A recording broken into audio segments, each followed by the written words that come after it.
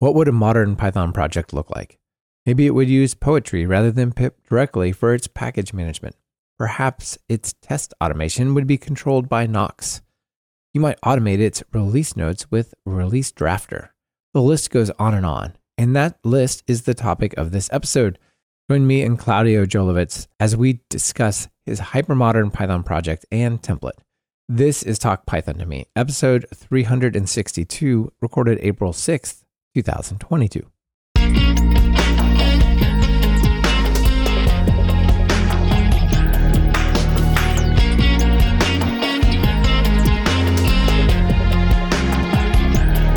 Welcome to Talk Python to Me, a weekly podcast on Python. This is your host, Michael Kennedy. Follow me on Twitter where I'm at mkennedy and keep up with the show and listen to past episodes at talkpython.fm. And follow the show on Twitter via @talkpython. We've started streaming most of our episodes live on YouTube. Subscribe to our YouTube channel over at talkpython.fm/YouTube to get notified about upcoming shows and be part of that episode. This episode is sponsored by Microsoft for Startups Founders Hub. Check them out at talkpython.fm/Founders Hub to get early support for your startup. And it's brought to you by Compiler from Red Hat. Listen to an episode of their podcast as they demystify the tech industry over at talkpython.fm/compiler. Transcripts for this and all of our episodes are brought to you by Assembly AI. Do you need a great automatic speech-to-text API? Get human-level accuracy in just a few lines of code. Visit talkpython.fm/Assembly AI. Claudio, welcome to Talk Python to Me. So happy to be here. I'm so happy to have you here. It's great to be talking to you. And this is one of those episodes that's going to be so fun because what it's going to turn out to be, I'm pretty sure, is diving into a ton of little tools. And I can tell you, just doing a little bit of research and putting together some show notes for this, like, oh, there's that thing. And oh, look, this too. Oh, I didn't know about this. So you've assembled this conglomeration of tools and techniques that you're putting under the Hypermodern banner. And I think it's going to be a lot of fun to talk about. So yeah, we're going to have a good time. Looking forward. Indeed, same. Now, before we get into that, let's talk about your story. How'd you get into programming and over here to Python? I think one day my dad, that must have been in the 80s, came back with and said, I bought a computer, and I was really excited. I imagined, there's going to be a room filled with all these machines, and ran down the corridor and turned out to be like some kind of keyboard, as it seemed to me. So there was a Commodore 64. And initially we just, played all those great 8-bit games. And eventually I started programming a little bit in BASIC. And I think that's kind of when I really found out how much fun this is. And, then I think I was interested in a lot of other non-computer things for a long while. I went to uni, I studied law. As most programmers do, of course. Yeah. And but somehow the interest in formal systems always stayed with me, and law, especially continental law, German law, is very much like a little bit like a calculus, tracing back to ancient Rome. And I got interested in logic, and there's a small research community working on applying AI and logics to legal theory. And that was really my gateway drug to get back into programming, really logics. I think I programmed this like a little flashcard system to help me prepare for the law exams. And Nice.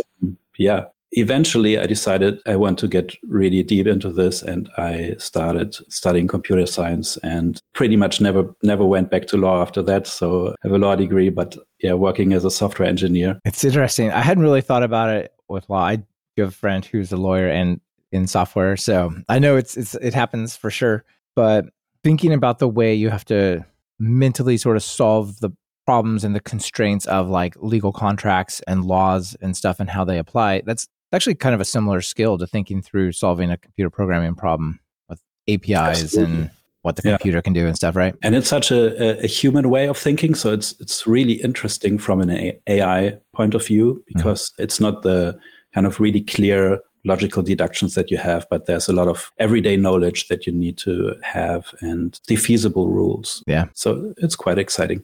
Yeah, very neat. Now, what kind of code and what kind of stuff are you doing these days? I've been working mostly on cybersecurity. So working for a company almost 14 years that's doing cybersecurity as a service. So we're working mostly on C++ services, so high performance data intensive services. We're using Python mostly to automate the build system, testing and releases, but also for prototyping. So algorithms that's like really handy before you implement it in a high performance way. Yeah, I think Python is used frequently for that. Like, let's prototype this. And then if once we completely decide it works right, then we're going to write it in C++ or Rust. That's not the most common use of Python, but it certainly is one that people have said, oh, this is really good because you can prototype so quickly. Sometimes people just decide, and also this will just work fine for what we're doing. It's plenty fast. Or they decide, maybe not, right? Maybe they need C++, but it's still a cool use case. Yeah. Now, let's kick off our conversation with some thoughts from a former guest, Mahmoud Hashemi. He had a really interesting way of sort of presenting Python to people who are not deep in the Python language, and said basically it's actually, when people say Python is great for prototyping, for example, well, they might be talking about one of three things or some combination of there. It could be when people say, oh, Python is good for this or Python is like that, they might be talking about the language, or they might be talking about the standard library, or more and more these days, they're talking about the third-party ecosystem with, I don't even know how many libraries. I got to look this up because it changes so fast. Right now, at the time of recording, 368,000 libraries. So when people mention Python, they often mean one or more of those different things. And we're going to talk about hypermodern Python. So I think we should frame it a little bit in the sense of like, well, what is modern about the language, or what is kind of modern about the standard library? And obviously the ecosystem is where a lot of it's happening. So from your point of view, what is modern Python before we get to hypermodern? Yeah, we definitely, we can talk about the language, the standard library, the ecosystem. I'd also add the community. I think that's also something that really defines Python. Yeah, I agree. Yeah, and all that tooling that evolved in the ecosystem. So about the language, what really, because my story is I think I got into Python. Python was at like Python 2.3. So you've been through the journey. You've been through the great split and the rejoining. I pretty much missed a lot of the pain of the Python 2.3 transition. I've been busy with C++ and then came back to Python. And for me, it was just the enthusiasm of rediscovering all the great, like how expressive Python had become. Mm-hmm. One of the things that really get me excited about modern Python is type annotations. I just find them so helpful to structure programs, to make APIs clear, to help me think about my code and to keep it maintainable and readable. So I use them pretty much always. And I always run MyPy in strict mode. I'd even use it in small scripts. And it's, of course, very helpful in large systems. Absolutely. I don't know that in fact, I'm pretty sure I've never gone end to end and taken a large system and completely made it 100% MyPy checked, Yeah. For me, I'm with you. I absolutely love the types, and I use them a lot to sort of drive the tooling intelligence. For example, like if you got a data access layer, you could talk about what is exchanged at the boundary there, so that your editors are all of a sudden super smart about autocomplete. And I was just doing a massive overhaul to the course, Python courses website, and I changed like, it was 110 commits in this PR. It was like ridiculous. But before I checked them all in, I went through and I said, okay, look for all the type warnings, look for anything that might have become like out of sync along the way. And I caught like one or two things before I accepted merged the PR back in. So it's just, I absolutely think that's one of the most important additions. And it's so nice how you can leverage them at runtime as well. It's not only that they allow you to check your code in a way that doesn't require hitting every code path, but you can build data validation on top of it and so many more. Yeah, absolutely. I mean, look at libraries like Pydantic and FastAPI that are making interesting runtime use out of it. Absolutely. And speaking of modern Python, like there was that proposed change to make typing more efficient, where it wouldn't actually import the things until it really needed it, or I can't remember the exact PEP, but it was a way to sort of delay type information imports until you're doing something like MyPy. And the Pydantic people and Sebastian at FastAPI was like, wait. we need this. Like, this is how our thing works. If you take away the actual meaning other than for verification, I think the stringification of the types exactly. that makes it really hard for these use cases. And there's this other approach where they basically lazily evaluate the types, I think, to avoid this string problem. Yeah. I don't know if I think it's still an open question of how to proceed this. We should have gotten the string types already and then decided to take some more time to find a good solution for everybody. Yeah, I think that was sort of delayed. I can't remember the total outcome, but I think it was like, we needed to think about this more and make sure all the use cases are covered, right? Yeah. Cool.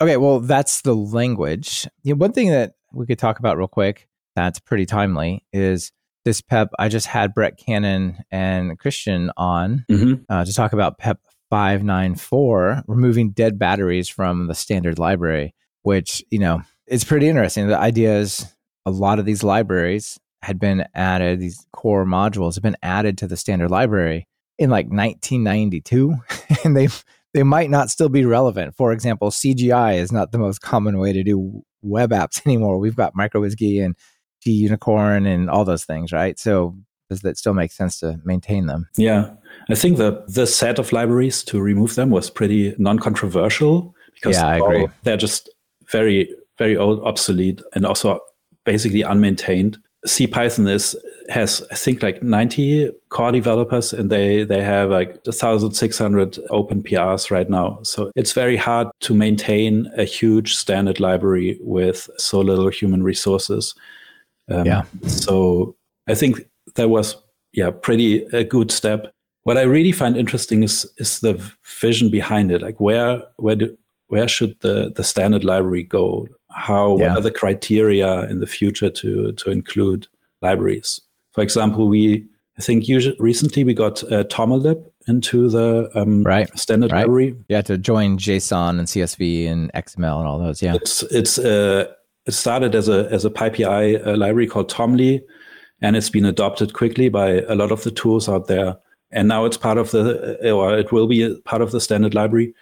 So for example, this is something that is important to solve a bootstrapping problem in the packaging ecosystem, because we have PyProject Toml now, and how is pip going to pass the PyProject Toml file, for example? How are the other tools going to pass it? So it's very advantageous to have it in the standard lib. But we probably don't want to have parsers for every file format out there.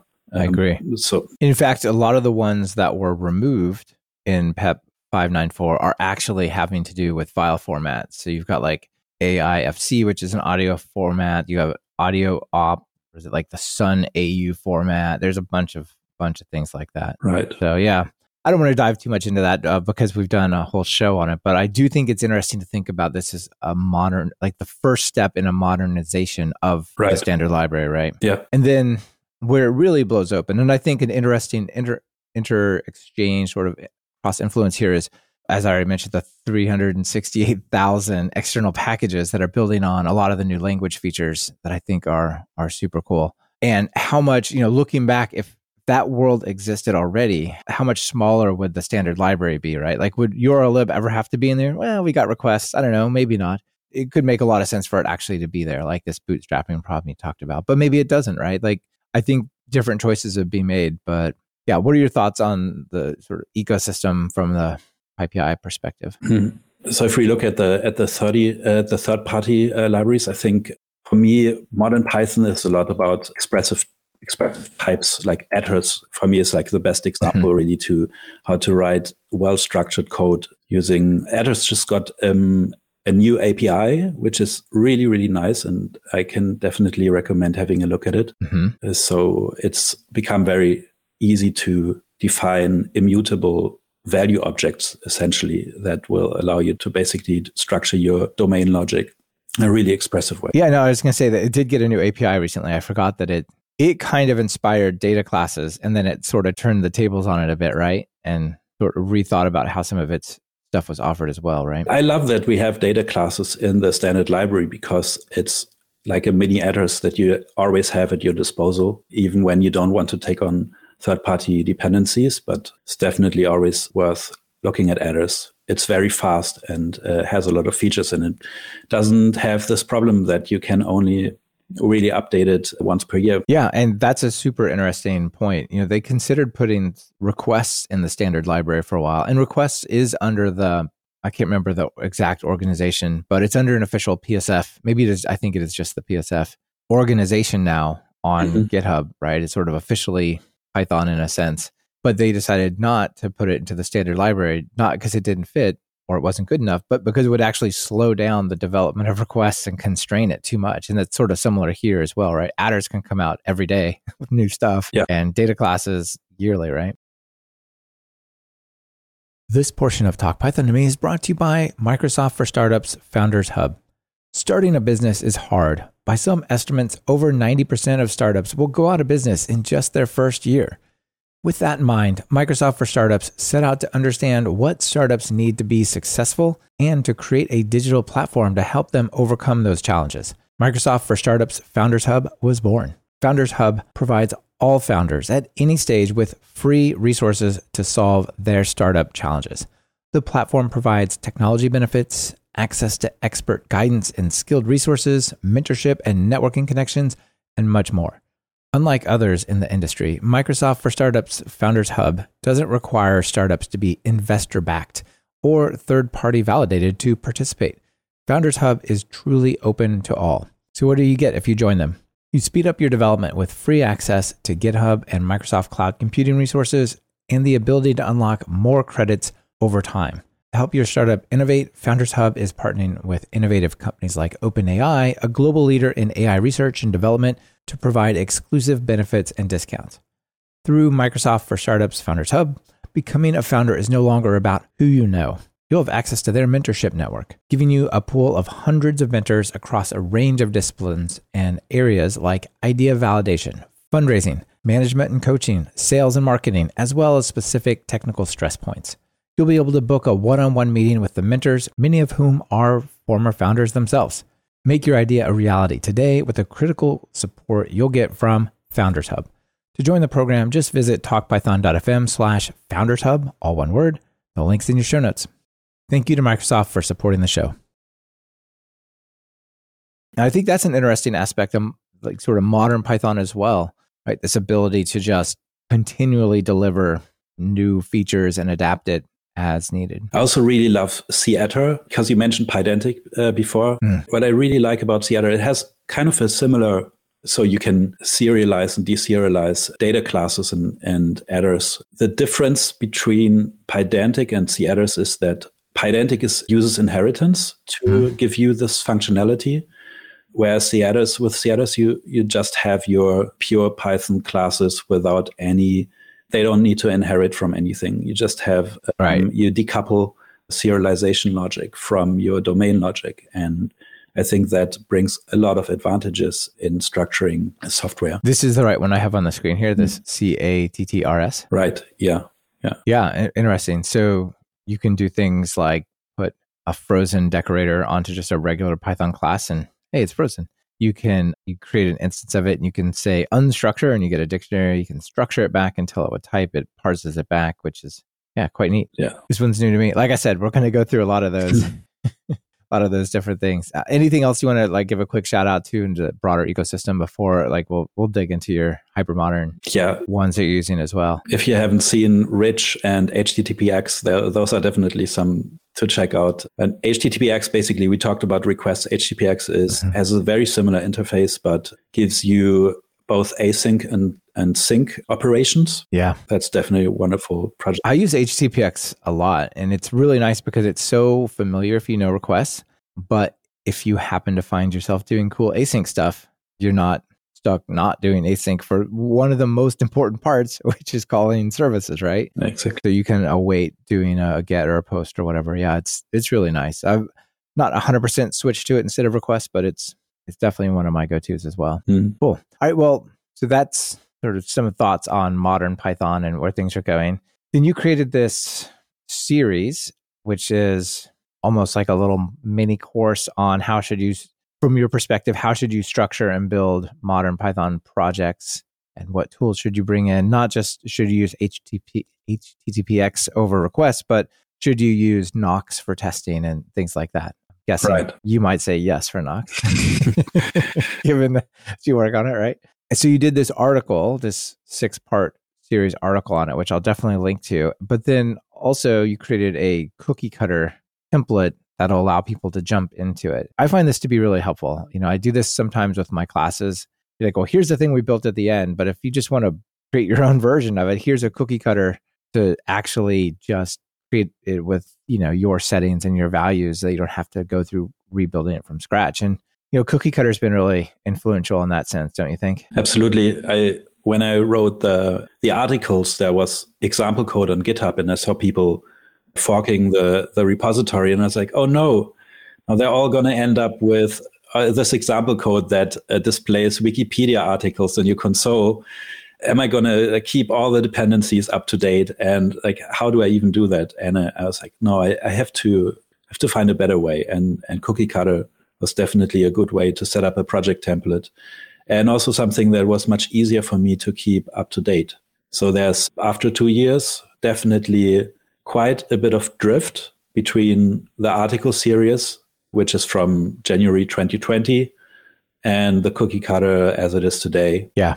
It's hard to keep an article or a video or a talk or whatever as a living thing that evolves as we gain more experience and stuff. But a cookie cutter template, that's like software, plastic. You can make it open source and have contributors that do some work for you, which is really extremely grateful for all the contributions I got there. Yeah, that's great.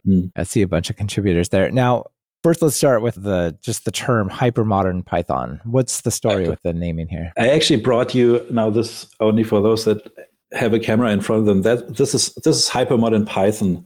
So this is not Python. This is a hypermodern chess game written in 1925. So this is where the name hypermodern really comes from. It was meant a little bit tongue-in-cheek. And also, I was very conscious that how's Python going to look like 2 years after I've written this article series? Yeah. The ecosystem evolves so quickly. I decided to stick all these images in the blog that are basically past visions of the future. I think it's called retrofuturism. So they're basically all like images from the 1920s and so on, about how people in the future may be going to fly to the opera using planes that look like little birds. Yeah, it's sort of a steampunk mechanical bird people are cruising along in here. It's a cool picture. It's a cool idea. So what is hypermodern? I think basically it's just whatever I was excited about and didn't know about beforehand. I had used some tools, like more the standard tools, like setup tools and pip tools and tox. And coming back to Python, I thought, wow, let's just check out all the things that have happened and let's see how maybe that might solve a few of the problems that I had. Nice. Okay. So then you put together the article, which is, it's a serious article. It's not just a couple paragraphs, right? It's quite a bit of writing. 6 articles. Yeah, 6 articles, and my little, or maybe it was your website. It's like 11 minutes reading for this part, that kind of thing. So it goes into pretty good detail with examples. And then you captured it in this cookie cutter because you said that to put it into practice, that's a pretty good way. Now, using cookie cutter is super easy. I'm sure people are familiar with this, but cookie cutter, give it a name, it asks a bunch of questions, right? Right. But I think maybe the right way to explore this would be to talk about the features and the steps of the cookie cutter that it does, right? There's on the page for the cookie cutter GitHub repo, there's a big section that says features.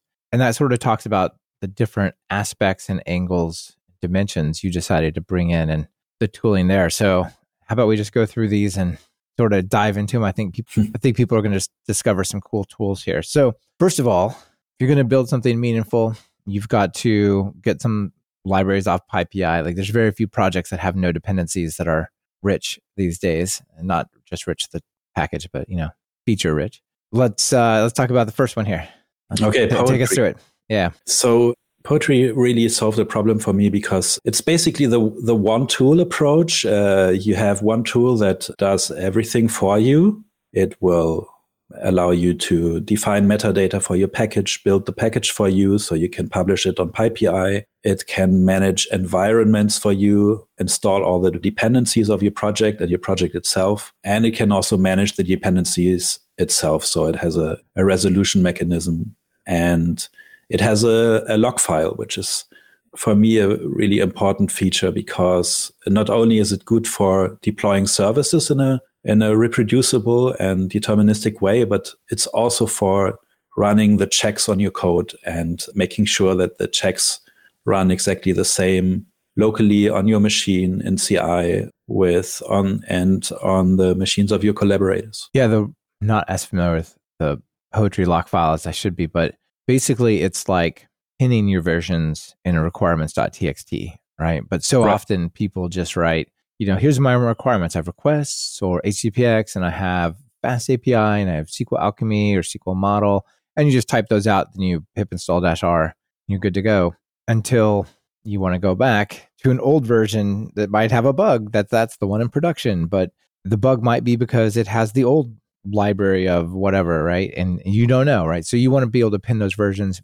And then does the log file also put the hashes in so they can't be fiddled with? It does, yeah. It also has the hashes, and it gives you all the indirect dependencies as well. So much like pip compile would do from the pip tools. And that is tremendously useful. Yeah, it absolutely is. I'm a big fan of the pip tools and pip compile. We'll get to that later when we talk. When we get to, there's a whole section in the cookie cutter about it. All right, so it starts by setting you up with Poetry, right? Absolutely, yeah. I called Poetry the one tool approach, and there has been a lot of work in the packaging community to introduce standards, packaging standards that make it easier for the tools to interoperate. Mm-hmm. And I think this is actually a very good way to approach things in an ecosystem like Python's, to make it possible that you can define your package metadata for one tool, like Flit, and then use Poetry to build the package, or PDM, and so many others. And there has been a lot of great work that has made the packaging ecosystem more diverse. Yeah. There was some separation of the architectures of certain responsibilities, right? Yes. So there's PEP 621, which defined the metadata. There was also an attempt to standardize log files, which I think would be great, but that unfortunately has been rejected for now. So I'm hoping that there will be more attempts in the future. But so as great as it is to work with Poetry, I definitely hope for the ecosystem to become even more diverse and more standardized, to really give us more flexibility and interoperability. Yeah, that is great. Definitely seems like a lot of options are coming out around that these days. And then the next one here is test automation with Nox. What's your relationship with Nox, by the way? Are you the maintainer, or are you just a contributor, or where's this? I'm co-maintaining Nox. Okay. It was written by Thea Flowers, and it has a large maintainer team. At the time that I wrote the article series, I was just a fan of Nox, and I started contributing to it, and I kind of ended up co-maintaining it. Whoops, I'm contributing more than anyone else. Does that make me more involved? All right, so tell us what the role Nox plays in this. So Nox is a great tool. It's not just test automation. It lets you automate basically all the developer tasks you have. So this might be tests, it might be the other checks you have, like linting, or it could be building your documentation or building wheels. If that's complicated in any way, you can the great thing about Nox is that it uses Python to let you define the tasks, rather than basically having something like a make file where you use the shell, or in Tox you have an ini file where you enter your commands. Right. At least Tox 3. I think Tox 4 is also going to add Python configuration. So Nox, it's really inspired by Tox. I think so. If you know Tox allows you to run tests on multiple versions of Python, and it's been around for much longer. It's a very mature tool. Nox is inspired by that. It also lets you have this matrix of Python versions or even other things. So you can, similar to PyTest, you can parameterize your session functions and pass in, say, like a specific dependency that you want to test against in different versions. Sonox is really useful if you want to have a single entry point into your project maintenance, running all the tasks that you have and running them the same locally and on CI. Yeah, this looks great. I hadn't really explored this Nox file thing where you have these different tasks, like a task basically being a function, like so you say like tests or lint, and you can just put a session decorator on it and just say session.install pytest, session.run pytest, or session install flake8 and run it with the parameters. It's really nice and clean, and it's way better than a shell script. I think it keeps you in Python, right? Right. Which is probably where you want to be on Python project. And it runs on all the platforms. So at some point I use Makefiles to automate these things. So the non-tox related things, I guess, don't work very well on Windows. So Nox, yes. You don't have this problem. Yeah, that's for sure. Cool. And then we kind of saw an example of that there, but linting with pre-commit and flake8. Right. So tell us about these two libraries. I love pre-commit. It wasn't in the first draft of the article series. I got some reviewers who commented on that. I think Oni Funschmidt from the PyTest project and Hinek Schlavak both mentioned that you have to cover pre-commit. And I was really skeptical. I had made bad experiences with these kinds of pre-commit hooks that run. So you make a git commit and then it doesn't work because you had some wrong white space in it.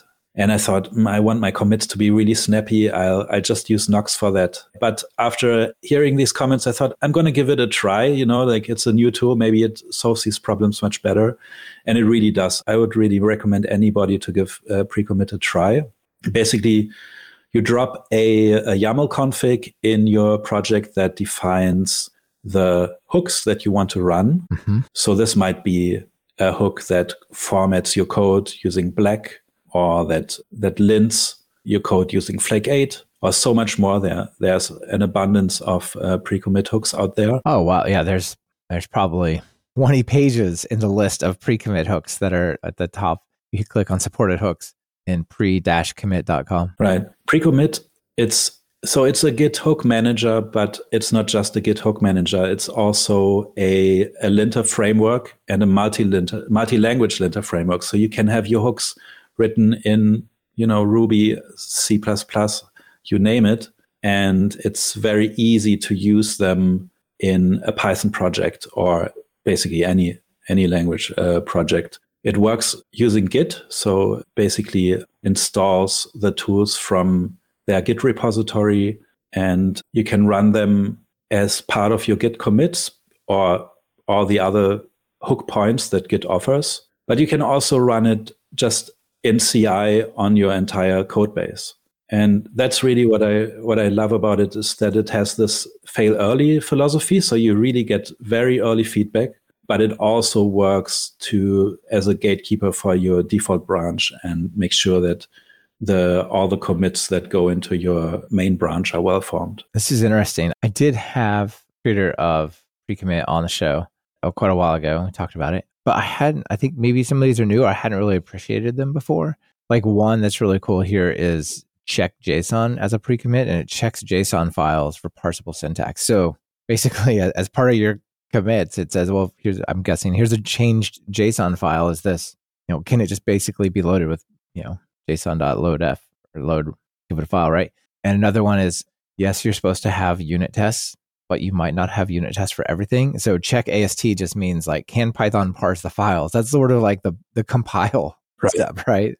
In a sense. So yeah, those are just like the first couple out of this 20 pages. So I need to come back to this, and check TOML is another sort of similar to the check JSON, check YAML, check XML, and so on. Yes, there's this repository called pre-commit hooks, and that has lots of very small hooks that are tremendously useful. And then you have larger tools that also offer integration with pre-commit, like flake8, for example. This portion of Talk Python to Me is brought to you by the Compiler Podcast from Red Hat.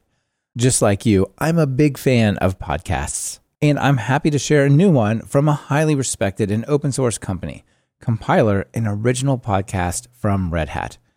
With more and more of us working from home, it's important to keep our human connection with technology. With Compiler, you'll do just that. The Compiler podcast unravels industry topics, trends, and things you've always wanted to know about tech through interviews with people who know it best. These conversations include answering big questions like, what is technical debt? What are hiring managers actually looking for? And do you have to know how to code to get started in open source? I was a guest on Red Hat's previous podcast, Command Line Heroes, and Compiler follows along in that excellent and polished style we came to expect from that show. I just listened to episode 12 of Compiler, How Should We Handle Failure? I really valued their conversation about making space for developers to fail so that they can learn and grow without fear of making mistakes or taking down the production website. It's a conversation we can all relate to, I'm sure. Listen to an episode of Compiler by visiting talkpython.fm/compiler. The link is in your podcast player's show notes. You can listen to Compiler on Apple Podcasts, Overcast, Spotify, Pocket Cast, or anywhere you listen to your podcasts. And yes, of course, you could subscribe by just searching for it in your podcast player, but do so by following talkpython.fm/compiler so that they know that you came from TalkPython to me. My thanks to the Compiler podcast for keeping this podcast going strong. On to continuous integration. I feel like GitHub Actions has really sort of taken hold in the Python space as a way a lot of people are doing stuff there. Absolutely. It feels like there was some kind of mass exodus from Travis CI to GitHub Actions. It's so flexible and it goes way beyond just running tests and like the normal, what you normally think of as CI. So you can automate a lot of your developer workflows centered around the collaboration with others. Nice. The type of stuff I work on doesn't super lend itself well to GitHub Actions. It does, it probably does somewhat, but it's not something I use that much. But it seems like if you had a package that had maybe complicated builds or something like that, you could even use it to build your wheels and stuff like that, right? Sure, yeah. I mean, the way I like to use it is to have most of the logic in Nox, because that means I can always just test it locally and see if everything, debug it easily. And then I try to keep the GitHub Actions workflows pretty lightweight and just let them invoke Nox. I usually have a matrix that contains the Nox sessions. So this might be the testing or running pre-commit or to lint the code or to build the documentations, if that's all valid. Then the matrix has the Python versions that I want to test on. If I'm working on a library, it's important to support not just the latest Python version, but probably Python 3.6 onwards, maybe even the upcoming Python version. And then obviously platforms. So always, unless you're only working on one platform, try to have at least Linux and Windows, and then maybe macOS as well. Yeah. Yeah, this is neat. People talk about, well, we can't really test this on Windows because I don't have a Windows machine, or vice versa. Can't test it on Mac. Or so easy. Yeah. So here's your three platforms right here, right? Yeah, I'm not saying it's easy to debug it if something goes wrong and you're only working on macOS or Linux. And you probably at some point want to have a virtual machine running Windows if you don't have a physical Windows machine. Yeah. But it's also not hard to get one these days too. But otherwise, it's very easy to integrate Windows in your CI. Yeah, very cool. And then the next one has to do with documentation here. Right there. Sphinx, Mist, and Read the Docs, and one of the themes. So yeah, pretty. When I wrote the articles, it was just Sphinx and Read the Docs. Mist hadn't happened yet. So, Mist, maybe let's start with Sphinx, because I guess many people will already be familiar with it. It's a Python documentation generator. It's also used for Python's own documentation. So, for example, the library docs. It's been around for a long time, and it normally uses restructured text, which is a very expressive language to write technical documentation. Sometimes too expressive. Sometimes too expressive. It's not the lightweight language that we know Markdown to be. And Markdown has really conquered the world. And when I wrote the documentation chapter, I think I linked to an article by Eric Holcher from Read the Docs, comparing the two formats. And that was before Mist happened. And he said, there's use restructured text. It's just so much more expressive, and it lets you have cross references and all of these things. It has the powerful directives. Anyway, now we have Mist, and Mist allows you to do essentially the same thing in Markdown. There's an extension syntax, and you can have directives, you can have cross references, and it's a lot of fun to write documentation in Mist. So this was a recent addition to the project template to support Markdown documentation. And for those who don't know, I did have a show recently with the Mist folks about Sphinx and Mist and so on. And there I learned that one of the things that's cool is you can inline restructured text. So if you get to a section, you're like, this is just Markdown, I won't do this. Do a little tiny bit of restructured text instead of living in it. You actually need to do that still for your generated API documentation. So Sphinx has this extension called AutoDoc that will take all the doc strings in your code and transform that into API documentation. And that still doesn't have a replacement. What you do is you write your doc strings, using restructured text, maybe using Google-style doc strings or NumPy-style doc strings. And then you use the AutoDoc directive to basically quote it inline in your Markdown documentation. So that's a little bit of restructured text there. I think they're working on filling this gap, some work going on, and I'm really looking forward to that feature coming, because then everything will be just Markdown. Yeah, that'll be great for sure. I do want to give a quick shout out to Paul Everett's course that he wrote over at TalkPython on Sphinx and this. And so if you're interested, check out this free course that he put together for us over there. So that's worth checking out. Now, I'll put a link in the show notes. Now, if you're building a Python package that goes on PyPI, like not everything people build with Python goes on PyPI or even should be structured in the shape of a package potentially. But a lot of them are, right? A lot of libraries are. So you talk about automating uploads to PyPI and test PyPI. Want to talk about the story there? Yeah, so PyPI, the Python package index there, actually has a sibling called test PyPI, which is just a separate instance. It's very useful to upload your wheels and SDIS to test PyPI before you actually do a release, because you can check them and see if everything is the way you expect it to be. Install the package end to end. And in CI, what I like to do is I have the switch where if it's an actual release, I upload to PyPI, but in all the other cases, I just upload to test PyPI. So every commit that goes into the main branch is going to be built and uploaded to test PyPI. You can't change what you put into PyPI. You can add new versions that replace it, but you can't change a version, really. The best you can do is yank the release. Still going to be there for those who have pinned the version, but otherwise it'll be invisible to those who just want to get the latest release. But yeah, there's no replacing. Yeah, so it's a nice reminder and automation to set up to remember there's test PyPI and automatically sort of have your project know and use it. All right, here's another one. When I talked about stuff I was learning, this one is definitely new to me, and this is cool. Automate release notes with Release Drafter. Also about Release Drafter. This is cool. So Release Drafter takes the titles of your merged PRs and it creates a draft release. So the release in this sense is the GitHub release. That is something that you can see on the right-hand side of the GitHub repo page. You have this releases link, and that basically gets you to either a list of tags or you can describe the changes. So it's essentially release notes on GitHub. Surely there's some kind of weird inception where Release Drafter uses Release Drafter to build its change logs or something, I'm guessing, right? I'm sure they do.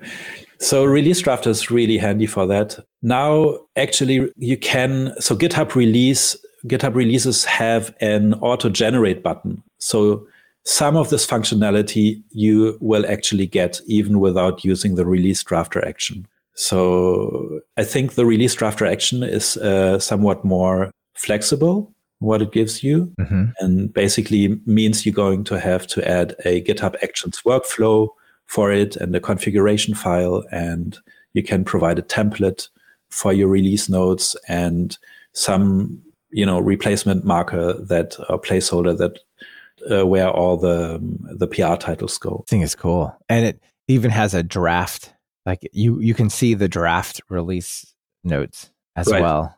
Yeah. You can see it, and then you have a button to publish the draft release. And if you don't have a tag yet, that's also going to add a Git tag to your repository. So Cool. that's a really that's really lightweight approach to the release notes question. So I see that it has a what's changed, but I also saw in the release drafter it had like bug fixes and stuff. Is there a way to teach it like these PRs are related to bugs and these are additions and stuff like that? Yes, you can do that using labels on your PRs. So if it's a bug fix and you have a fix label, then you can put it under a separate section. Cool. So basically just drive it with GitHub labels. Cool. All right. We got a lot to go through here. So maybe these next two are pretty quick here. Actually, next three here. You talked about this sort of article and the cookie cutter drifting quite a bit apart because so many things have changed. One thing that seems to be pretty stable is like since Black came out, people are all about just Black. Yeah. It hasn't seemed to have gone out of style at all. I think that's pretty stable one, right? It really makes a huge difference for productivity. And I feel if I'm contributing to somebody else's project, it makes things so much easier to know that there's a consistent style. I don't need to be afraid to destroy somebody's, well-crafted, handcrafted, formatted code. I can just run Black. And it's also really helps readability. It's basically the style becomes invisible. So I love Black. And Black now beta status in January. So we now have like official Black. Finally, we've waited. Well, known as #000000. There's no more debate. So yeah, I'm definitely a big fan of Black. Indeed. I also give a shout out to Prettier as well. And then sort of related, you have import sorting with iSort. I've been using reorder Python imports for a long time, which is also a tool by Anthony Sotile, who wrote Pre-Commit. Yes, I wanted to give Anthony a shout out, but I wasn't 100% sure that I had the name just right in my memory, so I didn't want to like misattribute it. But yeah, he also did Pre-Commit, which I had him on the show for. Right. So these days, I actually like to use iSort, which is what everybody uses. It's since iSort 5, it's become much nicer to use. It uses the AST more. It has no trouble figuring out what your third-party dependencies are.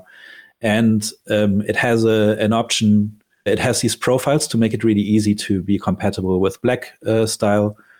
And what I like to do is I like to put each import on a single line, which is actually what reorder Python imports does as well. And it greatly reduces the chance of merge conflicts. So right. Okay. Yeah, of course. Sure. Mm-hmm. Cool.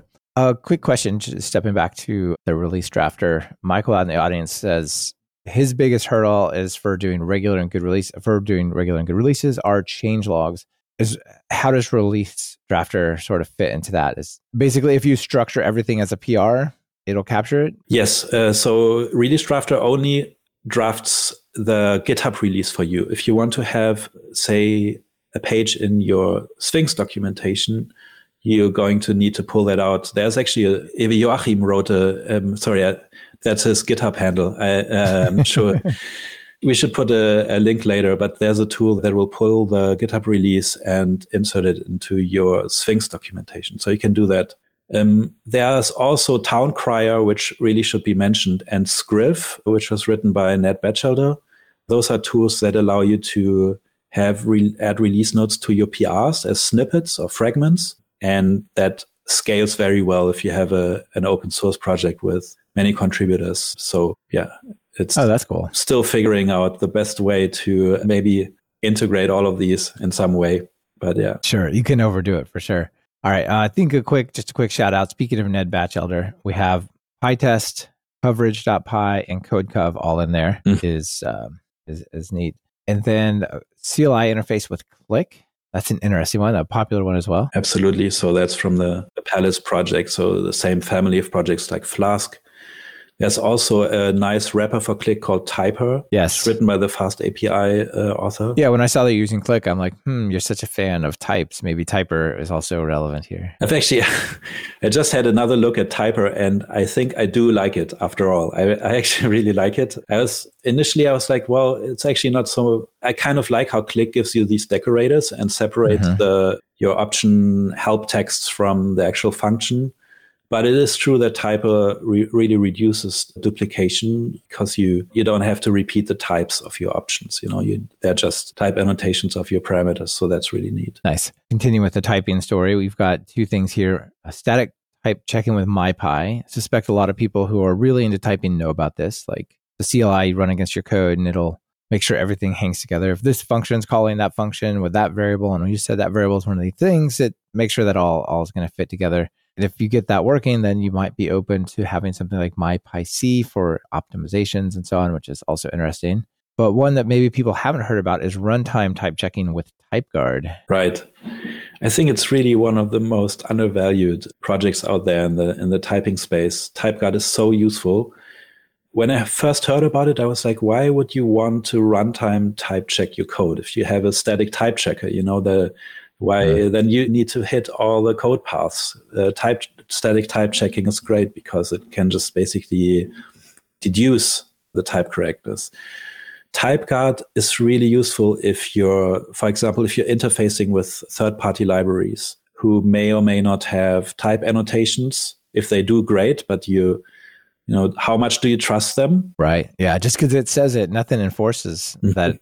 Where it said it returns an int, it could return none. Yeah, and it should have said optional int, but it didn't. Your code can absolutely have type correctness as far as MyPy is concerned, but that might be just because there are some any types, or it's just kind of loosely typed because there's no way to be stricter about the actual types, and TypeGuard will check that.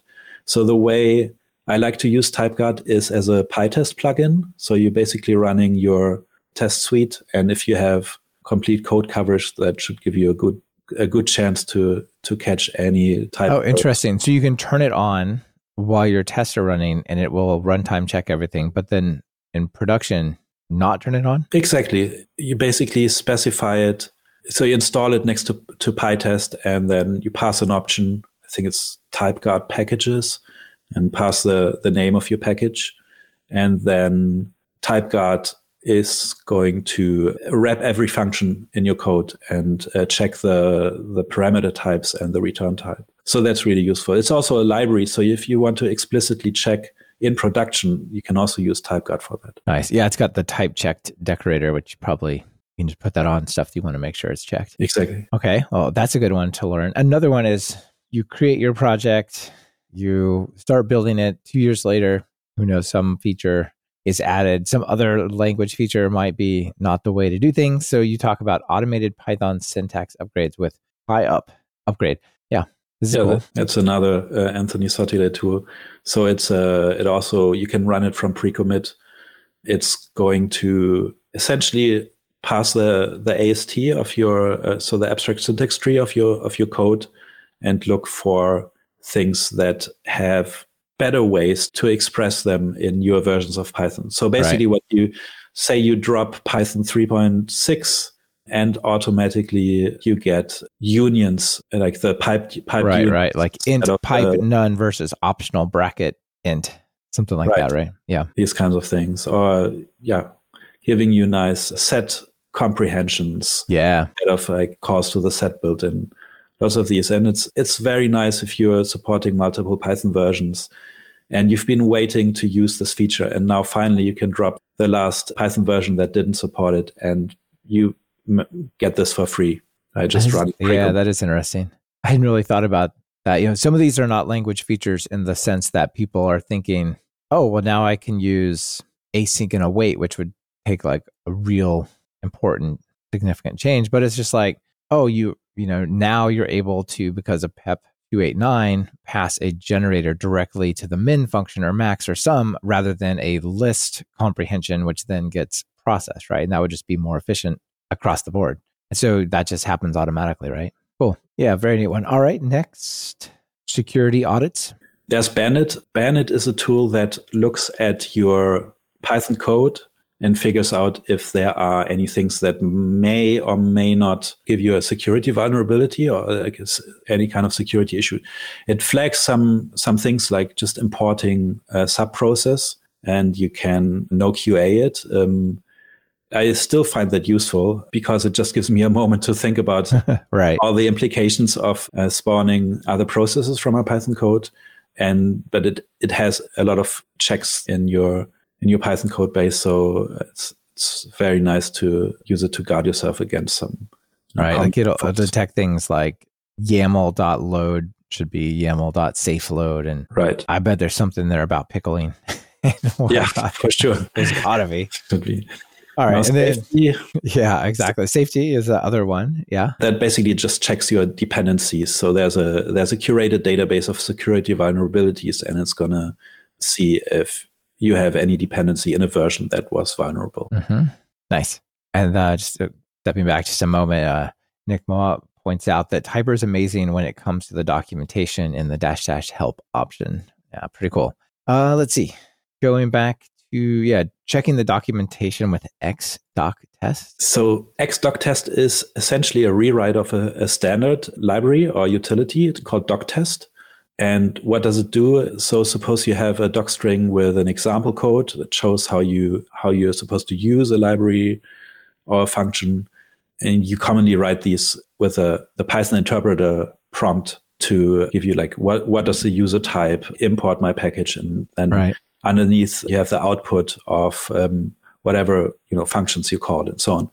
So doctest runs these examples and sees if they produce the expected output, they don't raise exceptions and so on. xDocTest is a rewrite that uses the AST more than regular expressions, which is nice and is also a bit more flexible. So has a few nice features compared to doctest. All right, cool. So if you have an example in your documentation, here's a way to automatically make sure it's all good. Also, another audience question follow up here. Basil asks, what do you think about services like Snyk, SNYK, Snyk, to check dependencies, like for security, right? So you depend on Flask depends on it's dangerous. Who knows? Theoretically could have some issue. Like that kind of check, I'm thinking he's asking. I haven't used Snyk yet, so I'm only familiar with safety. Nice. Okay, cool. Getting close to the end. Then I have a question about all of these taken as a whole. All right. Generating API documentation with Autodoc and Napoleon. Right. So we talked about this before. So this takes your doc strings and generates API documentation. Right. And this is not a RESTful API like Swagger open API. Oh, this is like my Python library's function documentation, right? Exactly. Yeah. That's so the reference for the functions in your package. Got it. Classes, right? And Napoleon is a tool that will add support for doc strings that are written in Google style, for example, or some other conventions for doc strings. So Google style is pretty lightweight, which I'm a fan of that as well. Declaring your arguments and returns. Okay, nice. Generate command line reference with Sphinx click. So I'm guessing if you're using click, might be relevant. Right. So you already have all your option help texts and command descriptions in click. So why not just use them to generate the documentation? And that's basically what Sphinx click does. So when you build your documentation and you use things like Autodoc or Sphinx click, you have to remember to install your own package, and then these tools can just import it and read all the documentation that you have inline in your code, including click option help text. Yeah, very cool. All right. You've done all the work, documented it, you've tested it, it's good to go. How are you going to release it? Put it on GitHub. And the last one is manage project labels with GitHub Labeler. So the idea of Labeler is that you, instead of going through the web interface and then typing in all the color codes in hex and so on, you can just use a file that you put in your repository to manage all your labels for your PRs and for your issues. Okay. So that's really helpful and makes it really easy if you're collaborating with other people. Nice. Yeah, looks great. Okay, well, that's your cookie cutter. And in one fell swoop, in one single CLI cookie cutter command, you get all of these. So when this runs, I should have just run it and played with it, but does it give you an option to say, don't install MyPy, or does it just kind of give it all to you? I know cookie cutter has a lot of conditional behaviors and stuff. Like, what's the experience of using this to create a project? I have personally resisted putting in too many options. It's I tried to kind of show one way that works, and also keep it maintainable. So I don't have I don't want the combinatorial explosion. There's a little bit of options that it gives you. So you can choose the license, for example, and Cookie Cutter allows you to hide or show parts of your file tree depending on what the user chose. But basically, it's not meant to be all the different packaging tools, all the different ways like Tox, Nox, the different CIs, that there was a conscious decision to basically say, okay, here's one way to do it. And I can really curate it and make sure that it all works. Sure. Keep it opinionated and straightforward and whatnot, right? I suppose if people really wanted to use Tox instead of Nox and they wanted to use Hyper instead of Click, they could fork the repo, create their own template, right? And roll with that. Yeah. Cool. All right. Well, very interesting. One more quick audience question here from Michael. Says, can Labeler, as in GitHub Labeler, export existing settings? It'd be great to unify labels across repos. Any idea? Right. I think there is a separate tool to do that. So I don't think that GitHub Labeler does it, but I remember that was actually a community contribution. And I remember that the contributor who added this feature first went and exported the existing configuration from whatever we had in the repository. Okay. Yeah, cool. So yeah, very nice. All right. Well, we are just tiny bit out of time here. So unfortunately, even though there's a bunch of other stuff I wanted to cover, I don't think we're going to be able to because we covered so many cool things. I did want to just give a quick shout out to your music. And in addition to being a lawyer and a software developer and open source person, you also do like compositional stuff, right? So you've got on your website, you got a whole section, how many videos here? Like 10 different music videos that you've put together that are pretty neat. You want to just give a quick shout out to that? Yeah. So I spent, I think, 10 years working both as a software engineer and a touring and recording musician. Also as a arranger, so I arranged some string quartets. So I did arrangements for Naima Husseini, who's a German indie singer.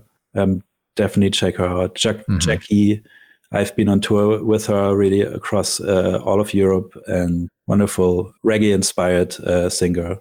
And there are so many more. Like, it's yeah, I'm very grateful for all the musicians I've been able to play with. That's fantastic. I listened to a bunch of them. My favorite is Immer alles akustisch im deutschen Theater. That's the one with Naimi Husseini. That was a really good one. They're all good, but that one was really excellent. And then Michael also thinks that we should have a whole podcast about your compositional tools. Quickly, do you use Python for any of this stuff, or is it kind of a separate world? Sadly, it's pretty much a separate world. I've been using Ableton a lot, and I didn't really get into automating all of this with Python yet. Maybe not yet. Also, I think Lucas Langer does this kind of stuff, though. Yeah, cool. It can be done. Yeah, people should check out Foxdot. Are you familiar with Foxdot and that whole programming with composition, sort of building up music with Python? Have you seen this? I know. Oh my gosh. I gotta check this every time I search for it, Foxdot, I think it's Foxdot Python. I think that's what it is. Check out the videos. There's some neat live coding music with Foxdot and Python. I every time I just randomly pick one of these videos, it's not really necessarily the best one, but there's some really neat ones of sort of like adding instruments in with Python. It's cool. People can check that out. Yeah. All right. Well, we are out of time. Really quickly, final two questions. You're going to write some Python code. What editor are you using these days? I use SpaceMax. I've been using Emacs for a long time and use it with VI bindings now. I like it. Right on. And I'm almost hesitant to ask you for a notable PyPI package because we covered so many, but maybe just like, what one stands out to you? Like you want to just give a shout out to either one we covered or... I just name TypeGuard because it really deserves attention. TypeGuard 3 is going to come out hopefully soon, bringing new features. So yeah. Cool. All right. Well, final call to action. People want to get started. This Hypermodern project idea that you've created. What do they do? So just go to the Cookie Cutter Hypermodern Python repo, check out the contributor guide and the code of conduct. And we love contributors. So, how relevant is going back and reading the article? Has it drifted too far, or is it enough to get like some of the Zen? Or if you've listened to this, are you kind of good to go? I think the article series is still fun to read. I think these days, what I would recommend is that you don't just take the example code, maybe just generate a default project from the cookie cutter and then take a look at that as well, because some things have changed in the 2 years, but the article series kind of gives you the motivation for everything. And it's probably also more fun to read than the user guide for the project template, which is also there and very detailed, but yeah. Yeah, fantastic. All right. Well, thank you so much for being on the show, and congrats on the cool project. Thank you very much. You bet. Bye. Bye-bye. This has been another episode of Talk Python to Me. Thank you to our sponsors. Be sure to check out what they're offering. It really helps support the show. Starting a business is hard. Microsoft for Startups Founders Hub provides all founders at any stage with free resources and connections to solve startup challenges. Apply for free today at talkpython.fm/foundershub. Listen to an episode of Compiler, an original podcast from Red Hat. Compiler unravels industry topics, trends, and things you've always wanted to know about tech through interviews with the people who know it best. Subscribe today by following talkpython.fm/compiler. Want to level up your Python? We have one of the largest catalogs of Python video courses over at TalkPython. Our content ranges from true beginners to deeply advanced topics like memory and async. And best of all, there's not a subscription in sight. Check it out for yourself at training.talkpython.fm. Be sure to subscribe to the show. Open your favorite podcast app and search for Python. We should be right at the top. You can also find the iTunes feed at /iTunes, the Google Play feed at /play, and the direct RSS feed at /RSS on talkpython.fm. We're live streaming most of our recordings these days. If you want to be part of the show and have your comments featured on the air, be sure to subscribe to our YouTube channel at talkpython.fm/YouTube. This is your host, Michael Kennedy. Thanks so much for listening. I really appreciate it. Now get out there and write some Python code.